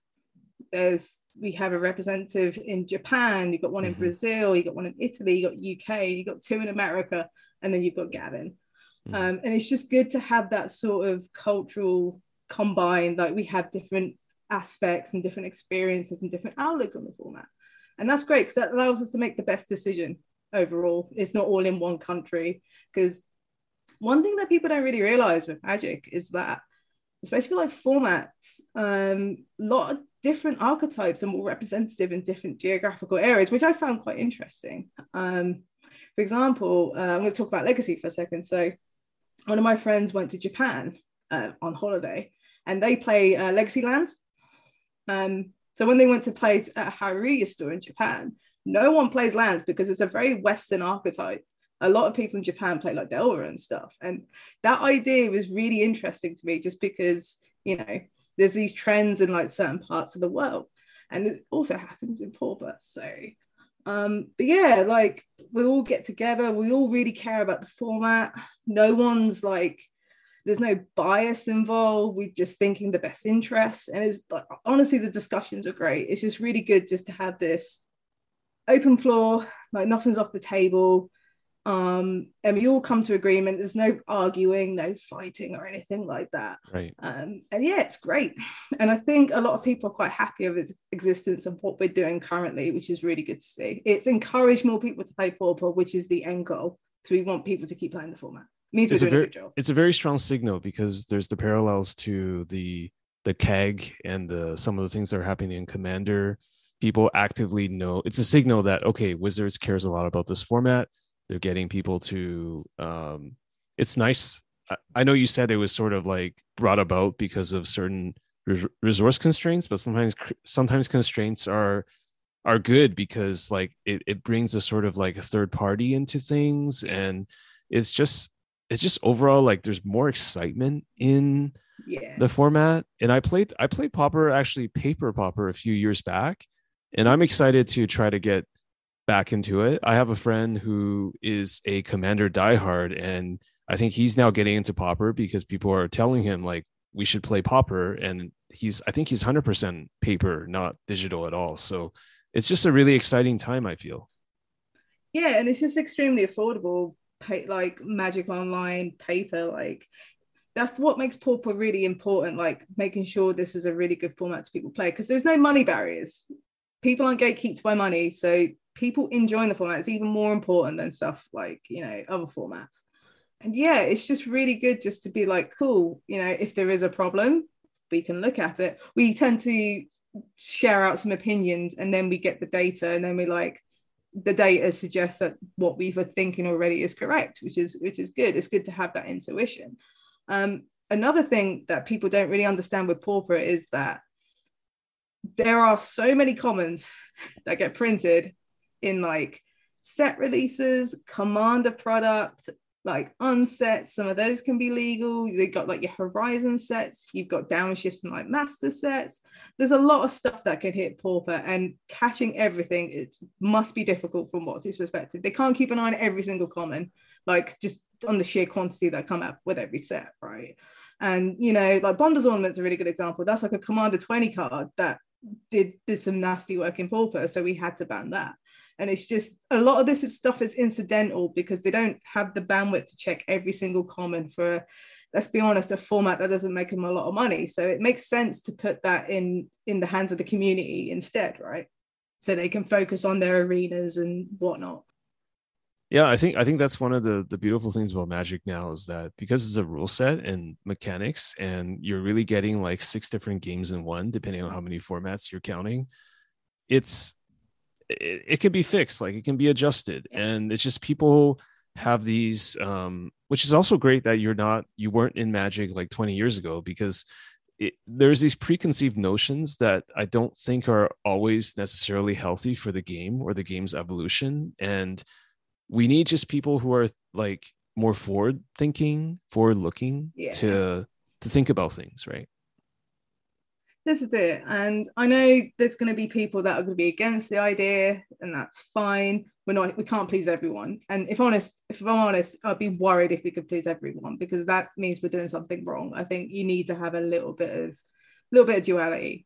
But we just have the best intentions. We really care about Pauper. We all play it. We all really enjoy it. We all have different backgrounds. Like, we have a couple of people on the panel are just like trophy leaders and won like various Pauper like challenges, and I think one of them won one of the only Pauper PT keys as well. There's range from competitive to casual. Like, there's a really good group of people that have just researched and followed the format for years. And we have the best intentions. We're not doing this to ban your favorite deck or doing it out of spite due to bias or whatever. We just want to cultivate a healthy community that just wants to play this really cool commons format that is absurdly cheap. So that's the end goal. Excellent. So Emma, do you mind if we go to like a rapid fire round? Like, I just have a whole bunch of questions, and maybe just they're not related, but let's try to do it. So one of the questions I think was asked by someone from the community, which I think is really good, is what are some things you've seen get better in Magic in the last few years? And where is there room for improvement? So this is a really hard one. So the accessibility of Magic is getting better because of Arena. I admit I'm not the biggest Arena player. I prefer playing Modo and Paper because that's when I was introduced into Magic, and you can't take that away from me. And you can't play Modern on Arena, so there you go. Yeah. This is it. Or Pauper. Or Pioneer. So. And Pioneer. But the fact that Arena exists allows more people to get into Magic, whether that's casual, whether that's competitive. That's great, because we both know Magic is like the best game in the world, right? So getting as many people into that is great, and just seeing Wizards of the Coast put some resources into getting people into Magic on their phones, on like for Arena, is really, really good, because then more people get into it. People might want to do competitive. People might want to get into content. Like, it opens a lot of opportunities, and there's a lot of enjoyment there. In that sense, it's great. I think the improvement is obviously the competitive side, because even though I'm not like organized play, is what I'm on about here. Even though I didn't choose to go down the competitive pro route, I really enjoy watching competitive Magic. Like, I admire, there's a lot of pro players that I just admire and love watching. Like, if I'm working, sometimes I'll throw an old Pro Tour, an old SCG coverage, just to get that fix right, because we haven't had it for a few years. And it's just that respect. And I miss stuff like the World Magic Cup was a really good one. I really enjoyed that event. And it's just would be really good just to see some attention to like the tabletop side of things. I know it's difficult with like the pandemic and what's going to happen to tabletop Magic, but I just love just to see some clarity, some just like, hey, we're working on something, just a little bit of communication, because it's been really, really quiet because it's just all on Arena. I think that would do a lot to restore faith in like the more enfranchised players, because obviously SCG doesn't really do anything anymore. They have the cons, there's no coverage on that side of things.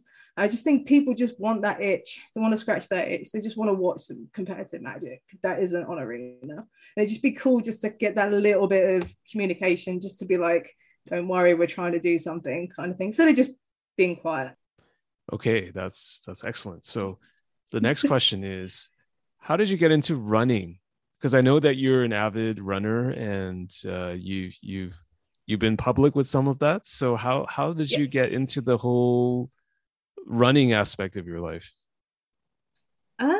So when so it started like 3-4 years ago, and I was looking to lose weight. So one thing I haven't really spoke about often on like social media and stuff is that at this point I was pretty overweight, and I just remember waking up one morning just having this eureka light bulb moment, just going, I'm not really happy with how I am. You know, I'm tired of feeling tired. I'm tired of being sick a lot because I'm not looking after myself. And it was just me getting into running was like the end product of that.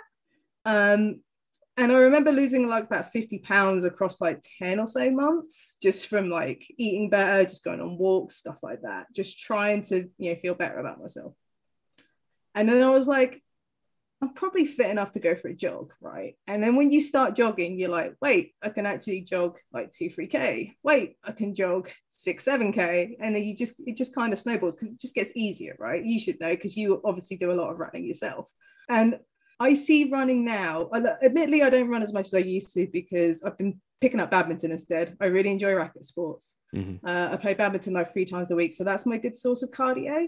But I do enjoy running like once or twice a week as my one-on-one Emma time. So that's like my time just to like reflect, think about my day, how are things, is there anything I need to do, am I happy, that sort of thing. It's just a sort of open forum for my brain just to process stuff, and while I'm jogging to background music or whatever. So I would still love to do like a half marathon at some point, but I came into running seriously when the COVID happened. And there's a really good half marathon that's in Ipswich, which is the town I live in. And it's been cancelled the last 2 years, and I went for it twice, and it's been cancelled due to COVID measures and stuff like that. So hopefully this autumn I can actually run in it because things are getting a little bit better. So fingers crossed. But no, I just enjoy it as an exercise, just to sightsee and just clear my mind. I imagine you're similar when you go running as well. I would say so. Yes. I do think that the majority of the world doesn't love running. So it's always nice to talk to someone who also does, because I think we're in the minority. So, yeah. The thing is with running, people think you have to be really good already. And it's like, you'd be surprised how quick it is that you can not be terrible at running. Like you just got to do it like 2 to 3 weeks and you will notice the difference. Aerobic fitness is really kind to you if you're really regular with it. If you stop for like 2 months, it's really unforgiving because you lose that fitness really quickly. But if you can keep a good momentum, you'd be surprised how far you can go, because that's what happened with me. I was like, wow, I could just run like 3K without my lungs collapsing, and it's just surprising how far you can go. Absolutely. The progression is the really magnetic part of it. And I really believe that unless you have some sort of chronic issue that prevents you from running or walking, almost anyone can do it if you just want to do it. And I think you don't have to be terribly athletic to be a runner, I think, because I'm not athletic at all. This is it. Like I'm not built for running. I'm 5'3". I don't have the long gangly sort of attributes that make good runners. But I still enjoy it either way, whether I'm genetically suited for it and otherwise. It doesn't mean I can't enjoy it. I have zero plans to be an athlete because I'm 33 years old and enjoy a beer every other week. I'm fine with that. I just enjoy the exercise of just going out for a run. There's like a lovely spring day. I can see some sights. I can just think about wherever my mind wants to go, and it's good mental health as well. Speaking of having a beer, so the next question is about that. You can choose one beer, one cheese, and one whiskey for the rest of your life. Which one is it? This is hard because I like a lot of those things in different ways. So for the cheese, it's probably going to be Camembert, which is a French dipping cheese. You bake it in the oven and then you get bread and then you dip it and it's really, really good. For beer, this is really hard. It's probably going to be like Delirium Tremens, which is like a Belgian beer. It's a Belgian golden ale.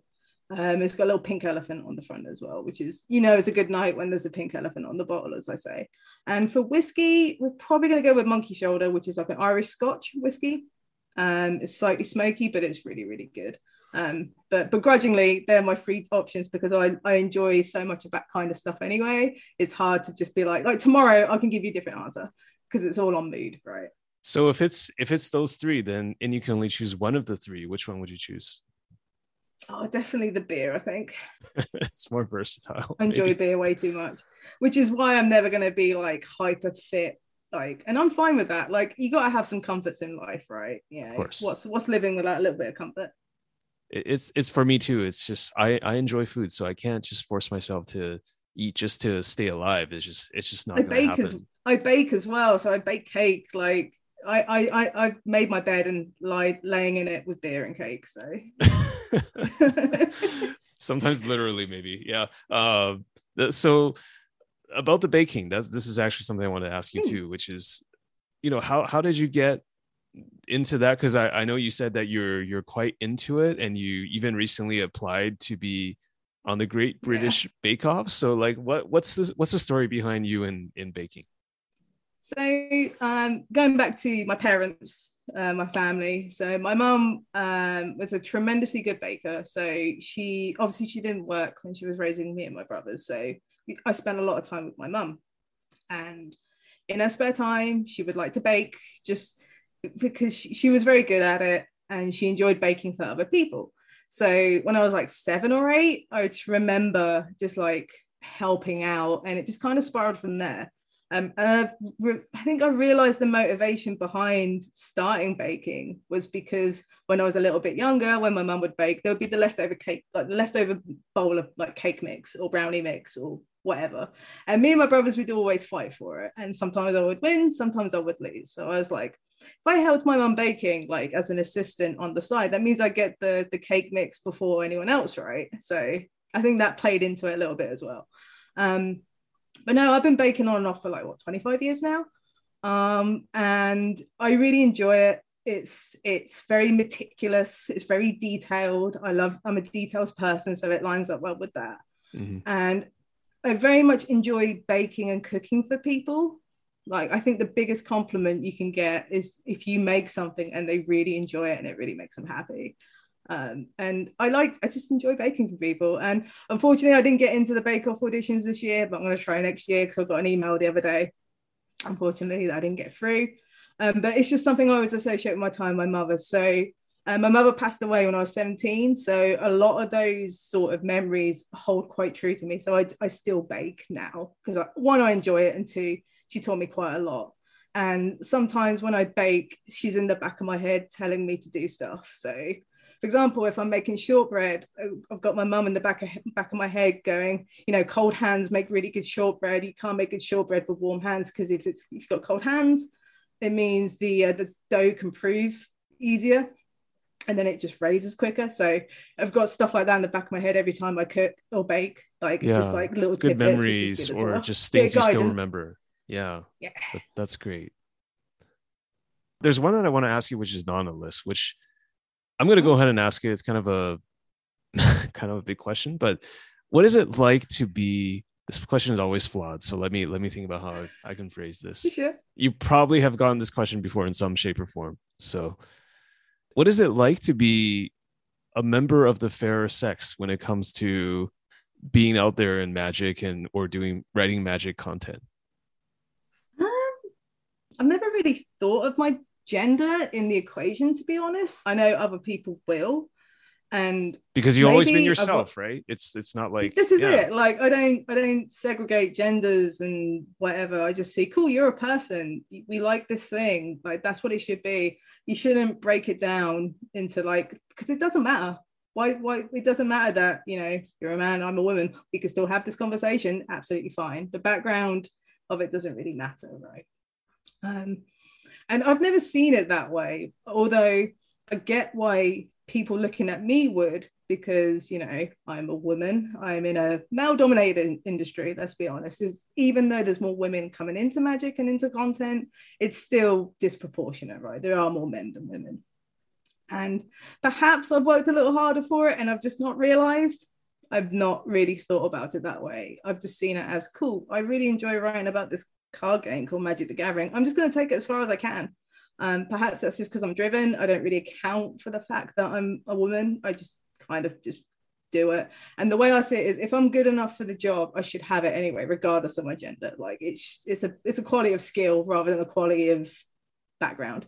Whether I would be as successful if I was a man, no clue. I could not answer that question. Like, there's no frame of comparison anyway. That's No, this is it. It's just like maybe like it would be different. Maybe it'd be a lot worse. I don't know.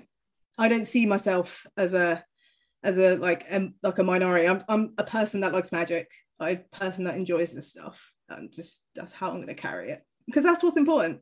The fact I'm a woman is irrelevant in this conversation. It's what you enjoy and stuff like that.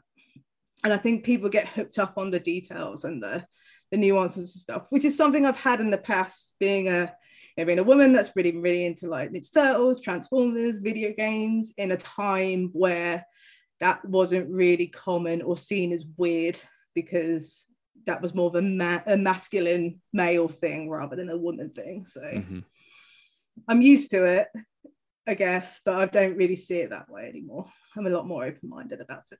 Yeah, that's good. Emma, it's been a pleasure talking to you, getting to know sort of your background a lot better than just reading your articles. And what's the best place for people to find you on social or wherever you want to be found?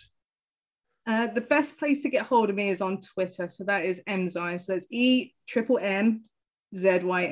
I will respond to DMs in most cases, as long as they're appropriate and not terrible or derogatory. Like if you want to have a conversation. So you have okay, all right. I've had a couple, but respectful. Not as bad as like I'm not going to respond to every DM. Let's put it that way. It depends, but if it's like Pauper, if it's about getting into writing, if you want to talk about beer or Simpsons, throw me a message. That is the best way to get hold of me. I don't share my Facebook, so that's quite private. I've got to keep a lot of family on there, so that's aside. But yeah, the best place to get hold of me is on Twitter. Excellent. So thank you so much for taking the time in your afternoon, and I wish you continued success, and I hope that we'll see you do more excellent content, not just Magic, but all kinds of different games. And I look forward to seeing your Strava art on Instagram. All right, have a wonderful rest of the day. You too, take care.